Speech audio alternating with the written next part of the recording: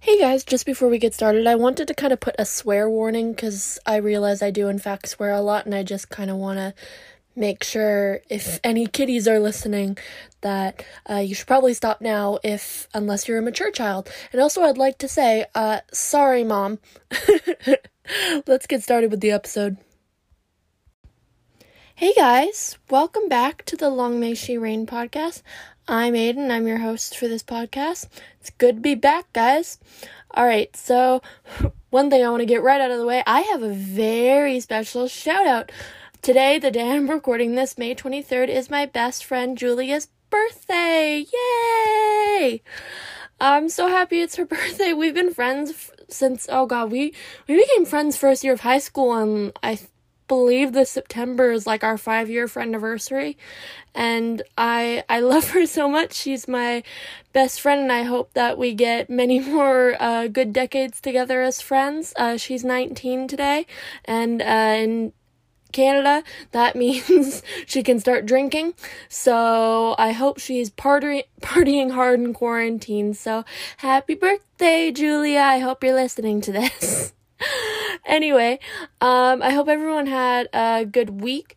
We just opened up the pool at my house, so it's actually been getting really hot here where I live, so it's been really nice to have the pool open. Yesterday it was like, we use Celsius here. If you're listening from the US, you don't use Celsius. I was about 27, felt like 30. I'm not quite sure what that is in Fahrenheit, but it's hot.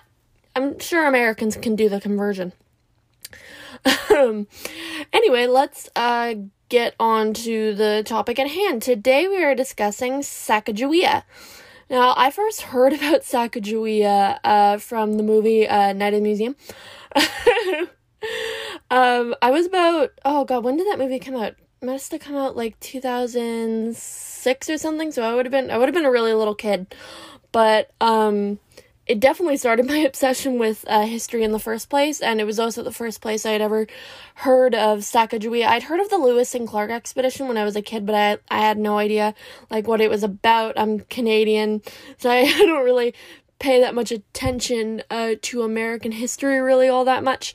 Actually, when I did American history in high school, it was the worst I had ever done in a history class. I got I think it was like a B-, which is it sounds okay, but it's it was not the best I'd ever done. I usually do way better in history class, so I was really excited to learn about Sacagawea because I basically knew pretty much nothing about her. I listened to Happy Hour History podcasts, shout out, to their episode on Sacagawea for this, and I also did a whole bunch of my own research.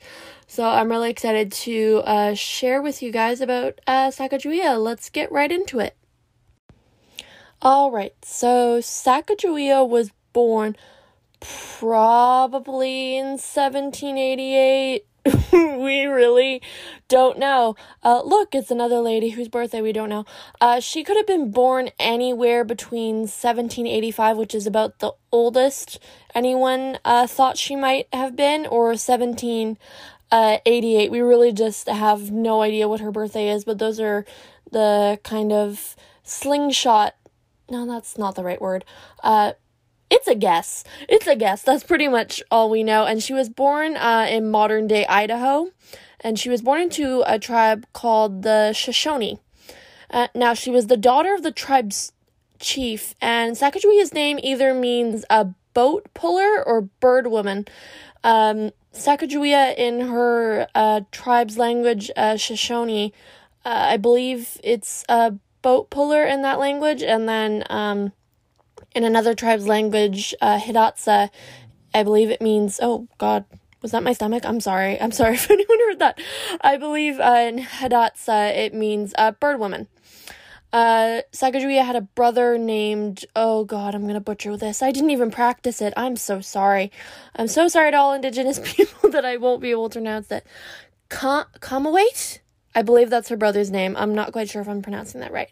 I tried to look up Sacagawea's parents, and here's what I found. Apparently her father's name was Smoked Lodge. Apparently that was his name. And apparently her mother's name was Otter Woman, which I'm not quite sure about that. and I'll talk about why I'm not quite sure of that a little later, but apparently her mother's name was Otter Woman. So we don't really know what she looked like at all, considering there are, like, absolutely no photos of her. Even though there are, like, tons of statues of her all over the U.S., people were just kind of generally guessing what she looked like. But one thing we do know, Lewis, who was a part of the Lewis and Clark expedition, obviously, it's in the name, he actually wrote down what Sacagawea's people, the Shoshone, actually look like, so I think we can kind of, like, draw a comparison to what she might have looked like, and I'm going to read what Lewis wrote in his journal about the Shoshone people. Okay, so these people are diminutive in stature, thick ankles, crooked legs, thick flat feet, and are short but illy formed, or are at least much more so in general than any nation of Indians that I have ever saw. Their complexion is much of that of the Siouxes, I'm not sure if I'm pronouncing that right, I'm sorry, or darker than the Hadatsas, Mandans, or Shawnees. Generally, both men and women wear their hair in loose, lank flow over their shoulders and face. The queue is formed with thongs of dressed leather or otter skin alternatively crossing each other. The ornaments of both men and women consist of several species of seashells, blue and white beads, bras and iron armbands, pleated cords of sweetgrass, and collars of leather ornamented with the quills of porcupine dyed of various colors, among which I observed red, yellow, blue, and black.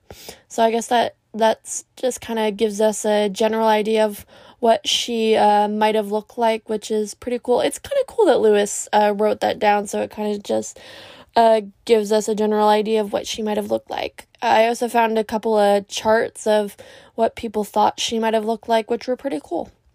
Alright, so we don't really know much about her early life, but what I can tell you about is the tribe that she was born into, the Shoshone.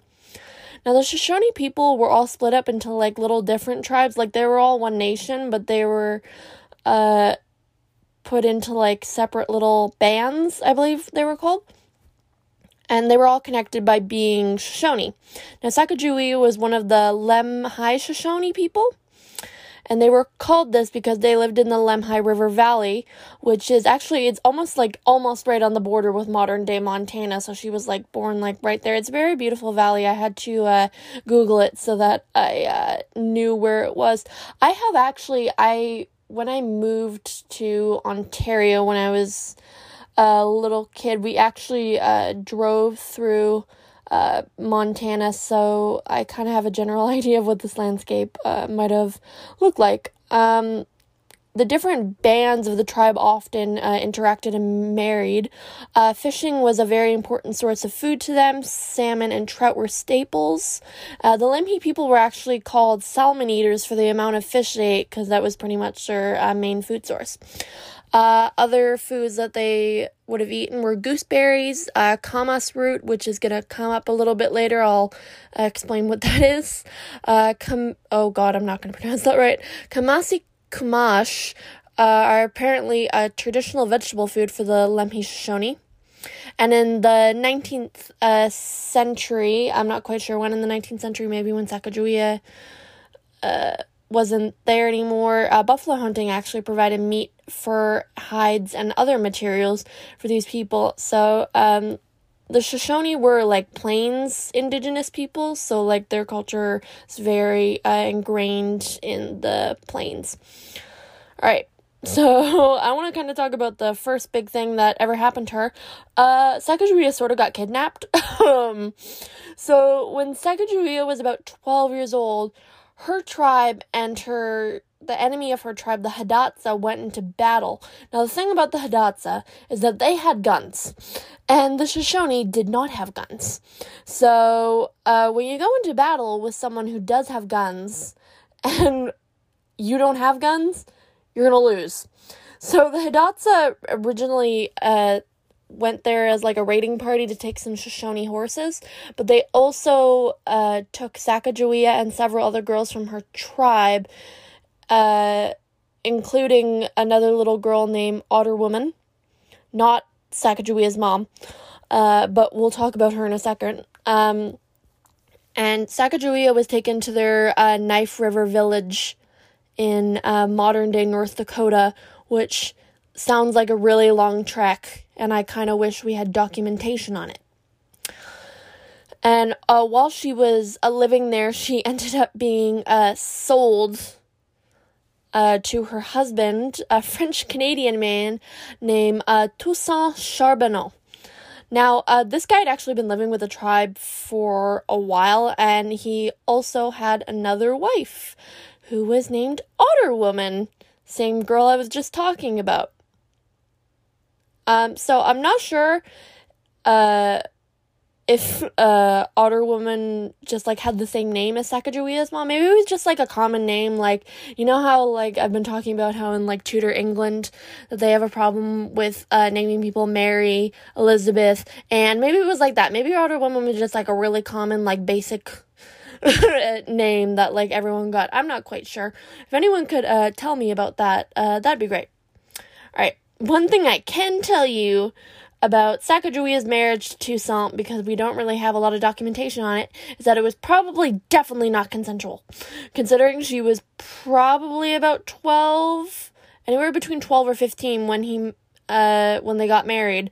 How he got her kind of, like, remains a mystery. He might have won her for gambling for her. The Hidatsa might have sold her, so we're not exactly sure, and it's probably not a good solid foundation for a marriage to be sold to your husband, right?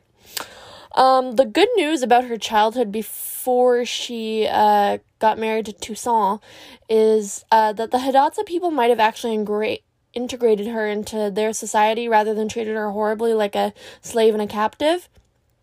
And especially because she was a child, apparently the Hidatsa considered children to be very sacred, so she might have at least had a nice life up until she was married. I actually went down a whole rabbit hole about the Hidatsa themselves, and I thought you guys might find this interesting, because I'm very constantly fascinated with, like, indigenous culture, because it's just not something you, like, hear about every day. Like, in school we learned about, like, people like the Algonquins and the Micmac up here, but I haven't had any, like, actual, like, proper classes about indigenous history in years, not since elementary school, so I found this very fascinating. And it might also be a look into how Sacagawea might have grown up with them. The Hidatsa were actually mainly settled in North Dakota, like I said, and they were normally on the Missouri River. They were matrilineal people, which meant your female ancestors were more important, and I believe that was actually, like, a staple in indigenous culture, where your female line was much more important than your male line. I believe that's still the case with Cherokee peoples as well. Like Sacagawea people, they were identified by being called the Willow People. I didn't actually look up why they were called the Willow People, but I'm sure it's for a good reason. They lived in these, like, dome-shaped earth lodges, and I should post a picture of it later on Twitter when this goes up, because these houses, they actually look, like, really cool. They're, like, literally just, like, this mound of earth, and they look like a really cool house to live in. It's kind of like a little fort. The people raised corn, beans, squash, tobacco, and they also made pottery, and their pottery is actually very beautiful. I looked up a couple of pictures of Hidatsa pottery.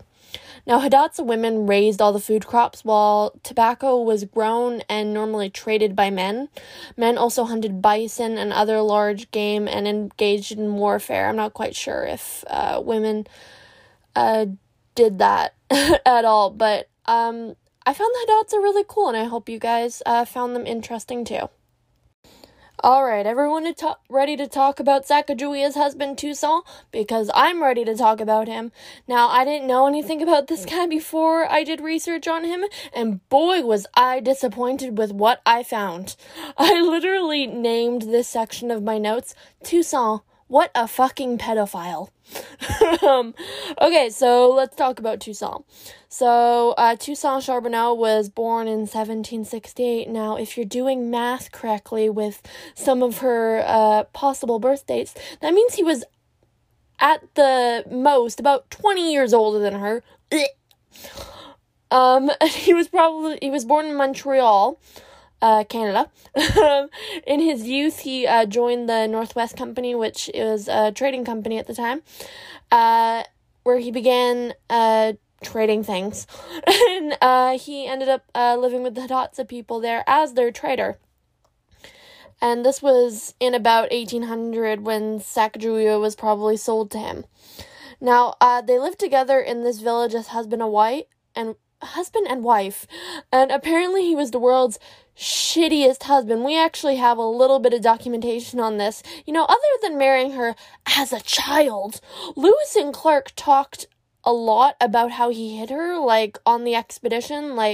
This guy had, a really bad temper, just in general, and he took it out on Sacagawea, a lot. They had to break up fights between them constantly. And also, he did a lot of dumb shit on the expedition while he was there. He got hired to be on this expedition, and he was terrible at it. And I'm gonna read you an excerpt from Lewis's diary about Toussaint being dumb. On the Missouri, west of Fort Mandan, for example, he nearly capsized one of their boats filled with the expedition's instruments and journals, which made Lewis record that on the 14th of May, 1805, that Charbonneau could not swim and is perhaps the most timid waterman in the world. And on August 14th, Clark noted that he hit Sacagawea, and this was just one example of him being shitty to her.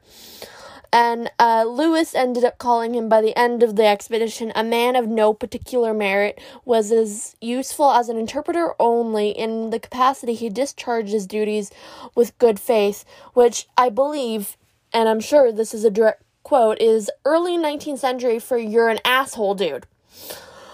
In fact, it wasn't just Lewis and Clark that didn't really like him all that much. His other peers didn't really like him either. When he was working with the Northwest Trading Company, one of his colleagues talked about an incident with Toussaint, and I'm gonna read it to you. Toussaint Charbonneau was stabbed in Manitoba at the end of the Portage la Prairie, in the act of committing a rape upon a woman's daughter, and he was stabbed by the daughter's mother with, I'm not quite sure, it says a canoe L, AWL, I don't know, but he got stabbed, and the guy said he highly deserved the punishment for his brutality, and it was with great difficulty that he could walk back over the portage. And thank God no one let him get away with raping someone.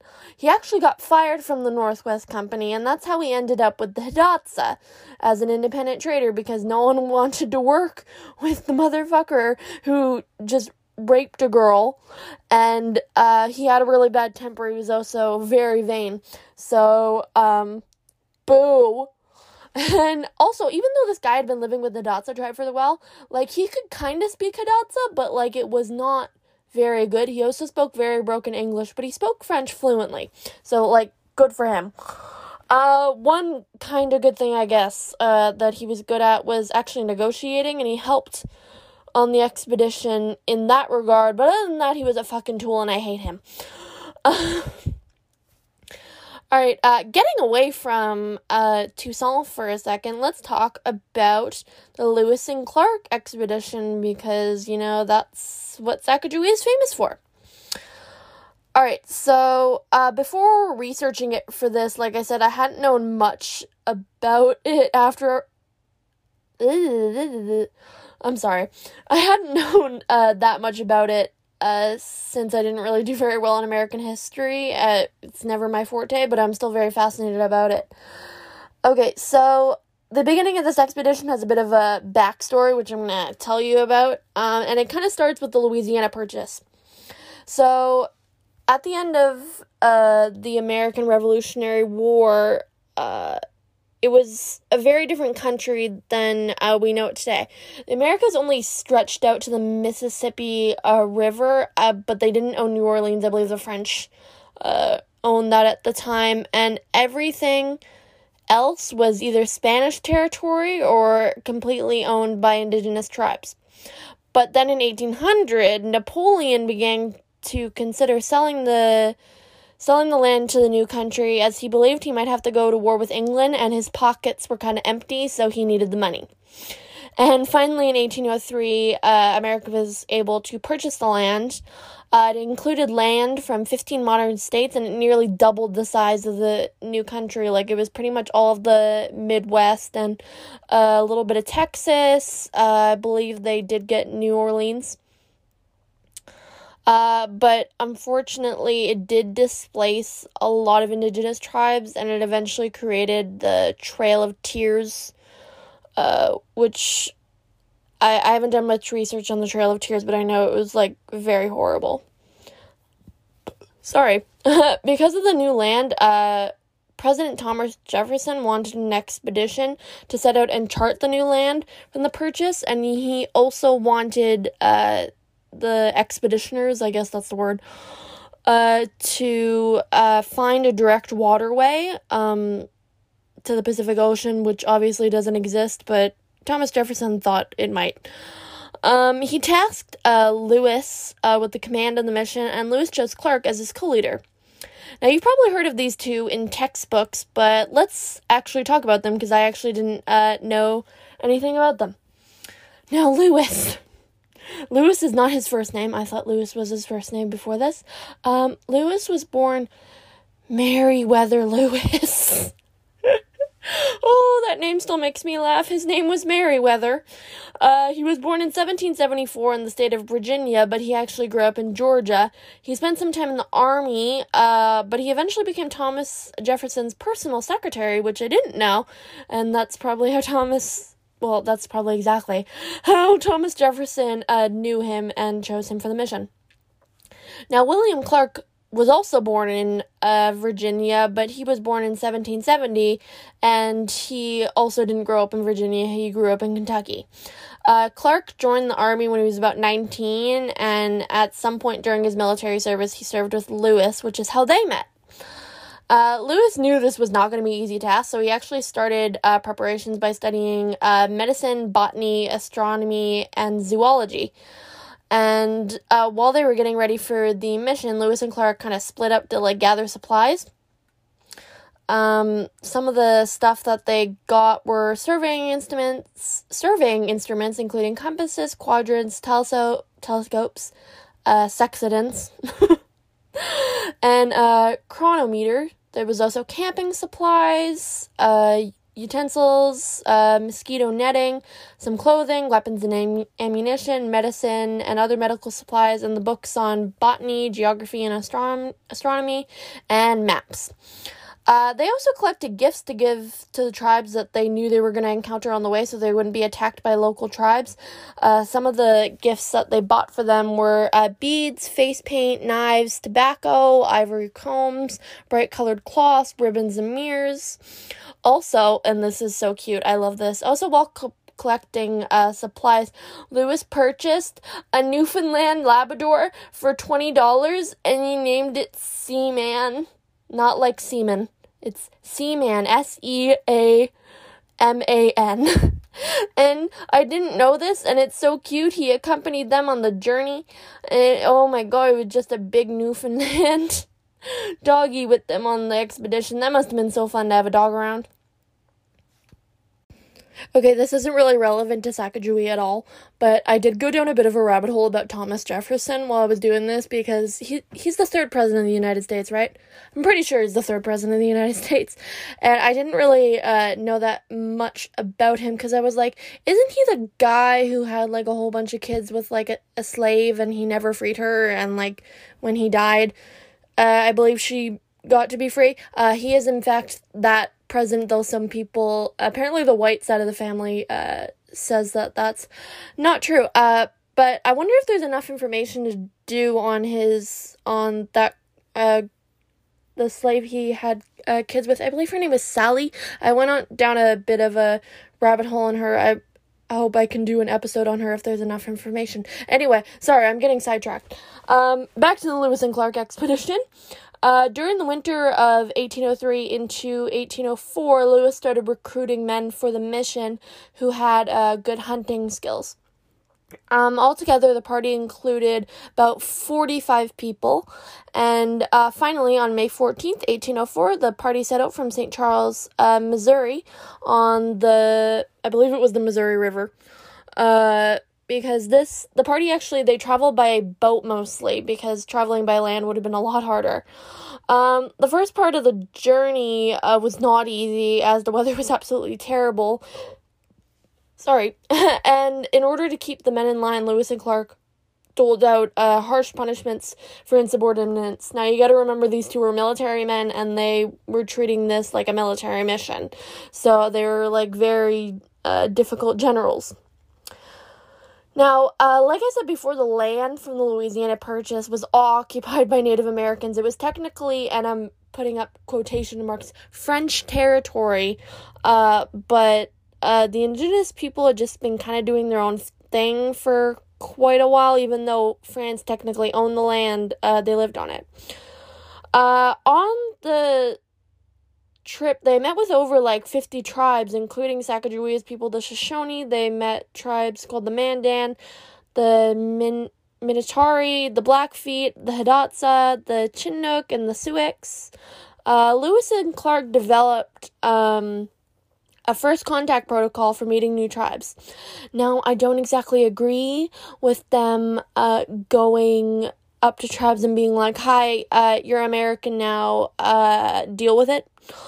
But I'm glad they didn't go in there guns blazing or being generally mean to anyone. What they did was they bartered goods and presented the tribe's leader with a Jefferson Indian Peace Medal. It was a coin, a very large coin, engraved with an image of Thomas Jefferson on one side and an image of two hands clasped between a tomahawk and a peace pipe with the inscription "Peace and Friendship" on the other. They also told the Indians that America owned their land now. And they also offered military protection in exchange for peace, like I said. Some of the indigenous people had met white men before and were friendly and open to trade, but others, unfortunately, were very wary of Lewis and Clark and their intentions, and they were openly hostile, although they were hardly ever violent. In August, Lewis and Clark held a peaceful council with the Odo near present-day Council Bluffs, Iowa, and the Yankton Sioux at present-day Yankton, South Dakota, in late September. However, they encountered the Tenton Sioux, who weren't nearly as accommodating to them and actually tried to stop the team's boats, and they also demanded a toll and payment, but they were no match for the military corps, and they were able to move on because they had guns. And like I said, when one person has guns and the other person doesn't, you're probably gonna lose. One thing I do want to mention is the major amount of cataloging of plants and animals Lewis and Clark did on this expedition. Lewis cataloged about 174 plants. Some of these were new, some of these were old, or some of them had been known and just they'd never seen them before. He also cataloged 134 animals, which I think is cool. In fact, when they met prairie dogs for the first time, I believe Lewis and Clark had never seen them, but people knew what they were. They were actually able to capture one. And they sent it to Thomas Jefferson, which I didn't know. Can you imagine how that went? Mr. President, we have a box from Lewis and Clark. Oh, yes, bring it here. And then Thomas Jefferson opens it, and it's just a fucking prairie dog in the box. That must have been interesting. Anyway, by early November, they made it to present-day North Dakota, where they built a fort. called Fort Mandan, and they named it after the Mandan tribe, who were the Hidatsa's sister tribe. Now, they had to stop here because it was winter, which means the rivers were freezing up, and they couldn't go any farther, and they'd have to wait for spring. Well, here, this is where they met Sacagawea and her husband for the first time. Now, at this point, if we're guessing, she was anywhere between 16 or 19 when she met Lewis and Clark, but the general guess is about 16, and at the time she was pregnant with her first child. Now, her husband was, like I said, hired as an interpreter, and Toussaint insisted that Sacagawea come with them, which turned out to be great because she spoke Shoshone and Hidatsa fluently. Sacagawea didn't speak any English, so she used a type of sign language, and her husband also would translate for her when she wanted to talk with Lewis and Clark. I was actually very curious about how they would have talked. Maybe she did pick up some English while she was living with them, but she couldn't speak it fluently. Sorry, hold on, drink break.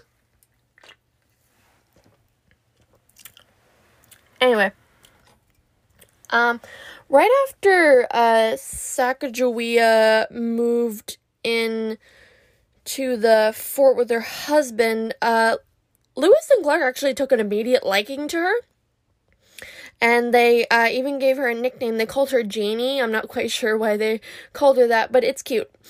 And on February 11th, 1805, Sacagawea went into labor in the fort, and thanks to Lewis, we actually have a great account of the birth from his diary.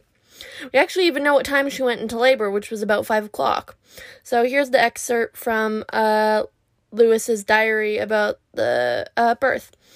At about 5 o'clock this evening, one of the wives of Charbonneau was delivered of a fine boy. It is worthy of remark that this was the first child which this woman had borne, and is common in such cases. Her labor was tedious and the pain violent.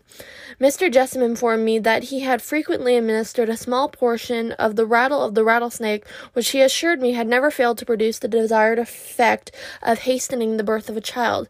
Having the rattle of a snake by me, I gave it to him, and he administered 2 rings of it to the woman, broken in small pieces with the fingers, and added to a small quantity of water. Whether this medicine was truly the cause or not, I shall not undertake to determine, but I was informed that she had not taken it more than 10 minutes before she had brought forth. Perhaps this remedy may be worthy of future experiments, but I must confess that I want faith as to its efficiency. Now, like we just heard from Lewis, it was apparently a really hard birth because after all, this was her first child and she was about 16. Lewis also wrote that she was suffering and in great agony, and while this was happening, Clark, in an effort to raise her spirits, actually presented her with a beaded turquoise belt that he had been wearing, and she had been watching her admire it the whole time, and she knew that she wanted it more than anything else in the world. And as she lay suffering at death's door, he took it off and laid it across her. And when the boy was born, he was named Jean-Baptiste Charbonneau, after his grandfather, which Jean-Baptiste, I found out, just means John the Baptist, after St. John the Baptist, which is very Catholic and very French, so we know that Toussaint named him Sacagawea definitely wouldn't have had any say in the naming of her son. Actually, Lewis nicknamed the kid Pompey, which I read was the Shoshone word for first, so basically the kid was just named number 1. Something interesting happened after Sacagawea gave birth to her son. Her sister wife, Otter Woman, literally completely disappears from the record. Like, you heard in the diary portion that Lewis used the word wives, and he used it for quite a while when talking about Charbonneau and Sacagawea and Otter Woman, but at some point just before the expedition, she's never mentioned again. It's not really relevant too much to the story. I just thought it was very, very strange. Okay, so finally in April of 1805, the party actually ended up setting off now that winter had ended. So Sacagawea was about 17 when she set off with her newborn son. He was actually strapped to a cradle board so that she could carry him on her back. I looked up a picture of these things, and it's, like, so funny. Like, a little baby is just, like, wrapped up and is so chubby and cute, and you can just see its face. It's pretty adorable. Now, what you have to remember is Sacagawea was a freaking teenager with a newborn baby strapped to her back, and she did all this trekking, and she never complained. She was so good on this expedition. And I'm 18. I don't have any kids. I hope to not have any kids for, like, another 7-10 years. It's just incredible. I had no idea that she was a teenager when this happened, so I don't know what I'm doing with my life at 18, but she was doing some cool stuff by 17. Anyway, she actually very quickly became an asset to the expedition, and not just for her skills as an interpreter, she was also good at collecting food for the group. She spent a lot of time picking up roots and berries and stuff like that she knew were safe, and actually diversitized the group's diet. One time, this is, like, one of her most, like, heroic acts. One of the boats they were in capsized. It was probably Toussaint's fault. She actually jumped into action. She saved the supplies and Lewis and Clark's notes and journals. And after that, they even named the river in her honor, which is actually located in present-day Montana. It's also in Montana, where they discovered a large rock formation that Clark climbed to the top to. Apparently, he could see from all around, and when he came down, he signed the rock with his name and the date, and he called it Pompey's Tower. And it's actually, you can still go see it today. I believe it's called Pompey's Pillar now. They changed it, but it's in Montana, and, when Rona's over, you guys should go over there, because it's apparently a pretty cool rock. Also on the expedition, she ended up trading that belt that she had been given by Clark for a fur coat the party wished to get as a gift for President Thomas Jefferson, which everyone thought was really cool. Not to mention the presence of her and her son made sure they wouldn't be attacked, because with a baby and a woman, it made the party less of a threat. By August, they ran into a Shoshone tribe who they tried to bargain for horses to help them across the Rocky Mountains.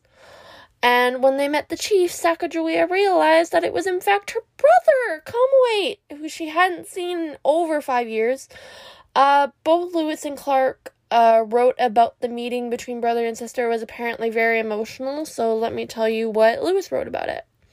Shortly after, Captain Clark arrived with the interpreter Charbonneau and the Indian woman who proved to be a sister of Chief Kamawait. The meeting of these people was really affecting, particularly between Sacagawea and an Indian woman who had been taken prisoner at the same time with her and who had afterwards escaped from the Hidatsa and rejoined her nation. And Clark wrote, "The interpreter and the squaw who were before me at some distance danced for the joyful sight, and she made signs to me that they were her nation." While they were there, they were treated to cooked salmon, and thanks to Sacagawea herself, her party were actually given horses and guides to help them get over the mountain, because Kamawait informed them that there would be no way for them to get through there without their help, because they didn't know how to navigate the Rocky Mountains. Even though that they did have this help, the trip over the mountains was, like, not easy. Like, it was so hard. Even in the middle of the summer, it was cold, people got sick. Even though no one died here, actually only one person died on the Lewis and Clark expedition, and that was way back before Sacagawea had even joined.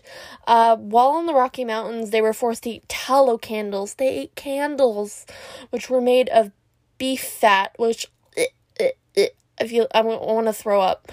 Apparently these candles were very long-lasting and sustained them until they got out of the mountains into nicer temperatures where they could actually have some real food. When they reached the other side, Sacagawea cooked camas roots. See, I told you they'd come back, to help everyone regain their strength. Apparently this root is part of the asparagus family, so I imagine it must be very similar to... I can't remember. Did I look up any pictures of camas root? I'm sure I did at some point. It probably looks like asparagus. Eventually, the party did reach the Pacific coast in late fall or early winter. They actually all voted on the location of where their winter fort should be. actually, Sacagawea got a vote, which was great. And also, on the expedition, they had this other man. His name was York, and he was Clark's manservant. And I'm putting up quotations around manservant because York was a slave. But he actually got, like, a lot of freedom on this expedition when he came with them. Like, he was allowed to do a lot of his own shit. Apparently, he actually went hunting with the big Newfoundland dog a lot because he was actually one of the best hunters. And Sacagawea and York getting a vote means this is probably one of the first times in recorded history that a black man and a woman of color got a vote, like, on anything, which is really cool. Eventually they did decide that their fort should be at the mouth of the Columbia River, which I believe is located on the border of modern-day Washington and Oregon. Like, it's, like, right there. And you can actually still go visit the fort because it's still there. I actually want to go visit it because it actually looked really cool. Sorry. One story I read from their time on the Pacific coast was that one day there was a very large whale carcass that actually washed ashore, and Sacagawea apparently demanded to go see the monstrous fish up close. It was also the first time Sacagawea would have seen the ocean for the first time because, you know, she's from Idaho. That's, like, the middle of nowhere. She would have never seen the ocean before, which is cool. We don't know how Sacagawea might have felt about seeing the ocean for the first time, but we do have what Clark wrote about seeing the Pacific Ocean for the first time. I'm sure Clark had seen an ocean before, maybe. Here's the excerpt from his diary. From this point, I beheld the grandest and most pleasing prospects which my eyes ever surveyed. In my front, a boundless ocean, the seas raging with immense wave and breaking, with great force from the rocks of Cape Disappointment, as far as I could see to the northwest. The niches and points of high land which forms this course for a long ways, added to the innumerable rocks of immense size out at a great distance from the shore, against which the seas break, and with great force gives the coast a most romantic appearance. I'm sorry, it's really hard to read these guys' journal excerpts because, like me, these two did not know how to spell. So it's a little hard to read some of their journal excerpts. Apparently, they also did this, I found this, interesting process that they did. So obviously, they needed to keep meat good while they were there. And, there was no refrigeration in 1805. So they needed salt. And what they did is they did this salting process where they'd get surf from the ocean and they'd boil it until all the salt was in a bucket, and then they'd salt their meat. And they also were shown how to tan their leather so that they could make moccasins and clothes, which I thought was cool. When the summer came, they ended up making their return trip, and when they came up to the Rocky Mountains again, Sacagawea was actually able to point out this pass that made the trip far easier, and eventually it was used as a route for the Northern Pacific Railway, which is cool. At some point on their return trip, the group actually decided to split up so that they could explore different parts of river. Sacagawea and Clark, I believe, went down one river, and with a bunch of other people, I'm sure. I think York might have gone with them, and then Sacagawea's husband and Lewis went down another river, and they eventually met up. By the summer of 1806, Sacagawea and her husband arrived back at the fort at which they had started. After both Lewis and Clark left, Clark actually ended up writing a letter to the couple because he was very fond of Sacagawea and her little baby. Here's the letter. You have been a long time with me and conducted yourself in such a manner as to gain my friendship. Your woman who accompanied you that long and dangerous, fatiguing route to the Pacific Ocean and back deserved a greater reward for her attention and services on that route than we had the power to give her. As to your little son, my boy Pomp, you well know of my fondness of him and my anxiety to take him and raise him as my own child. If you are disposed to accept either of my offers to you, and you will bring down your son, and your woman, Janie, had best come along with you to take care of the boy until I get him. Wishing you and your family great success with your anxious expectations of seeing my dancing little boy Baptiste. I shall remain your friend. Signed, William Clark. Unfortunately, like you just heard in Clark's letter, when they returned, the government gave Toussaint money. I believe it was about $500 and 320 acres of land. And Sacagawea received nothing for her efforts because patriarchy, ladies and gentlemen. I guess that's just how life, unfortunately, works. Ugh. Alright, so let's talk about Sacagawea's life after the expedition because, the expedition is exactly what she's known for, and people don't know a lot about her later life. So Sacagawea and Toussaint lived at Fort Mandan for about another 2 years until they finally decided to take up Clark's offer to come and live in St. Louis. And about the same time, Sacagawea was pregnant for the second time, and she gave birth to a daughter that she called Lizette. In St. Louis, they left their son in Clark's care, and they actually went to go and try farming, but apparently didn't work out, and they came back to St. Louis. I want to kind of talk about Sacagawea's daughter, Lizette, because the thing is, we don't really have a lot of records on her past her 3rd birthday, so either she died when she was a little kid, or I read this, whole article that, someone, uploaded to the internet that was apparently written in, the mid-1850s, Civil War time, at least, and it was interviewing this guy that claimed to be Sacagawea's, grandson through, her daughter, Lizette, so, maybe she just ended up, getting married and having children, either that or she died as an infant. We don't really know. Also, after the expedition, records on Sacagawea get a little bit spotty, and she was believed to have maybe died in 1812. According to a fur dealer, Sacagawea got sick and wished to visit North Dakota before she died to go and see the Hidatsa. So her husband brought her and her daughter Lizette to a fort in North Dakota. They almost made it to the Hidatsa, but they unfortunately didn't. She apparently died at that fort. She would have been about 25 years old.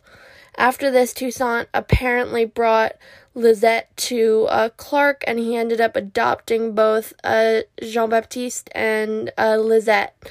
Toussaint went back to his fur trading job and continued to be a creepy pedophile for many, many years. He actually ended up marrying 3 more times after Sacagawea's death, and just before he died in 1843, I believe he was about 70 at this point, he married a 14-year-old,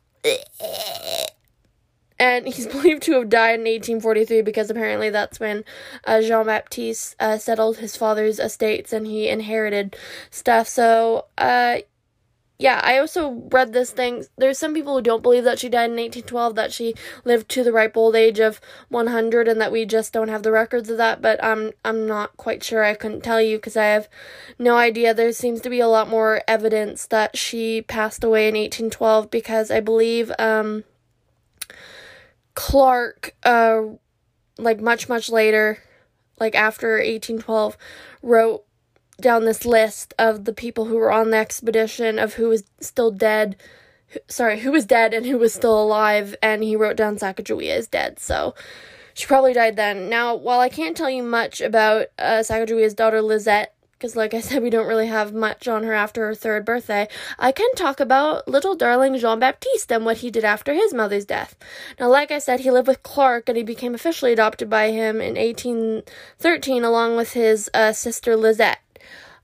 Clark paid for Jean-Baptiste's education, and actually Jean-Baptiste enjoyed a lot of fame as a kid, as he was well known as being the baby who went on the Lewis and Clark expedition. He was basically like a child star, which was probably cool for him. He actually led a pretty extraordinary life. At 18, he met Duke Frederick of Wurtemberg, who was actually the nephew of the King of Wurtemberg. Frederick was traveling in America, where him and Jean struck up a good friendship, and Frederick invited Jean to come with him to Europe. And Jean agreed to come with him. They spent about 6 years traveling around with Frederick, so Jean got to see a lot of Europe. Apparently, they also went to Africa. While Jean was there, he learned Spanish and German. He improved his English and French, and Jean actually knew how to speak Shoshone and Hidatsa like his mother. At some point, Jean came back to America and lost contact with Frederick. We're not quite sure what happened there. They must have had a falling out or like a fight or some shit. But that's pretty cool. Jean began to get into work as a trader and a guide, much like his father. Like I said, he could speak a lot of indigenous languages, and he became an asset, just like his mother. During his time as a trader, he might have fathered a daughter named Maria Catarina Charguna, with a woman from an indigenous Californian tribe. So that was cool. He also might have fathered a son while he was in Wittenberg with Frederick. Unfortunately, that baby did end up passing away as an infant, so that's unfortunate. We're not quite sure if Maria's actually his daughter. He was present at her baptism, so that just kind of gives us a possible idea that he might have been the father. I choose to believe it. He then moved on to join the gold rush, actually, after spending 15 years as a guide. He must have been doing okay down there because he was able to afford to live out there. It was apparently very expensive to live out there and do the gold rush. He also ended up working as a hotel manager in California, which was very cool. He eventually did leave the California gold rush. I'm not quite sure where he was going. He was headed in the Montana direction. Apparently there was another gold rush going on there, and that's what he might have been headed to. But the thing is, he was very old at this point, and he just couldn't make the trip, and he died either from a sickness or like he fell off his horse. He died on May 16th, 1866. He was about 61 years old. Alright, so now that we've come to the end of Sacagawea's life and Sacagawea's son's life, let's talk about Sacagawea's legacy, because I think it's very important. Now, Sacagawea's legacy, I think, endures because she was a very strong, independent woman. She had faced a lot of hardships, and she seemed to pull through it all. She helped Lewis and Clark spot the Pacific Ocean. She nursed them back to health, and they did not do it alone, though they had help from a little Native American girl, which is so cool. Although she helped a lot during the expedition, she didn't actually guide them. There's like a misconception that she was like showing them like directions, but I mean, she knew the land very well, but she wasn't really technically a guide. She was mostly translating for them, and she was a very good peacemaker.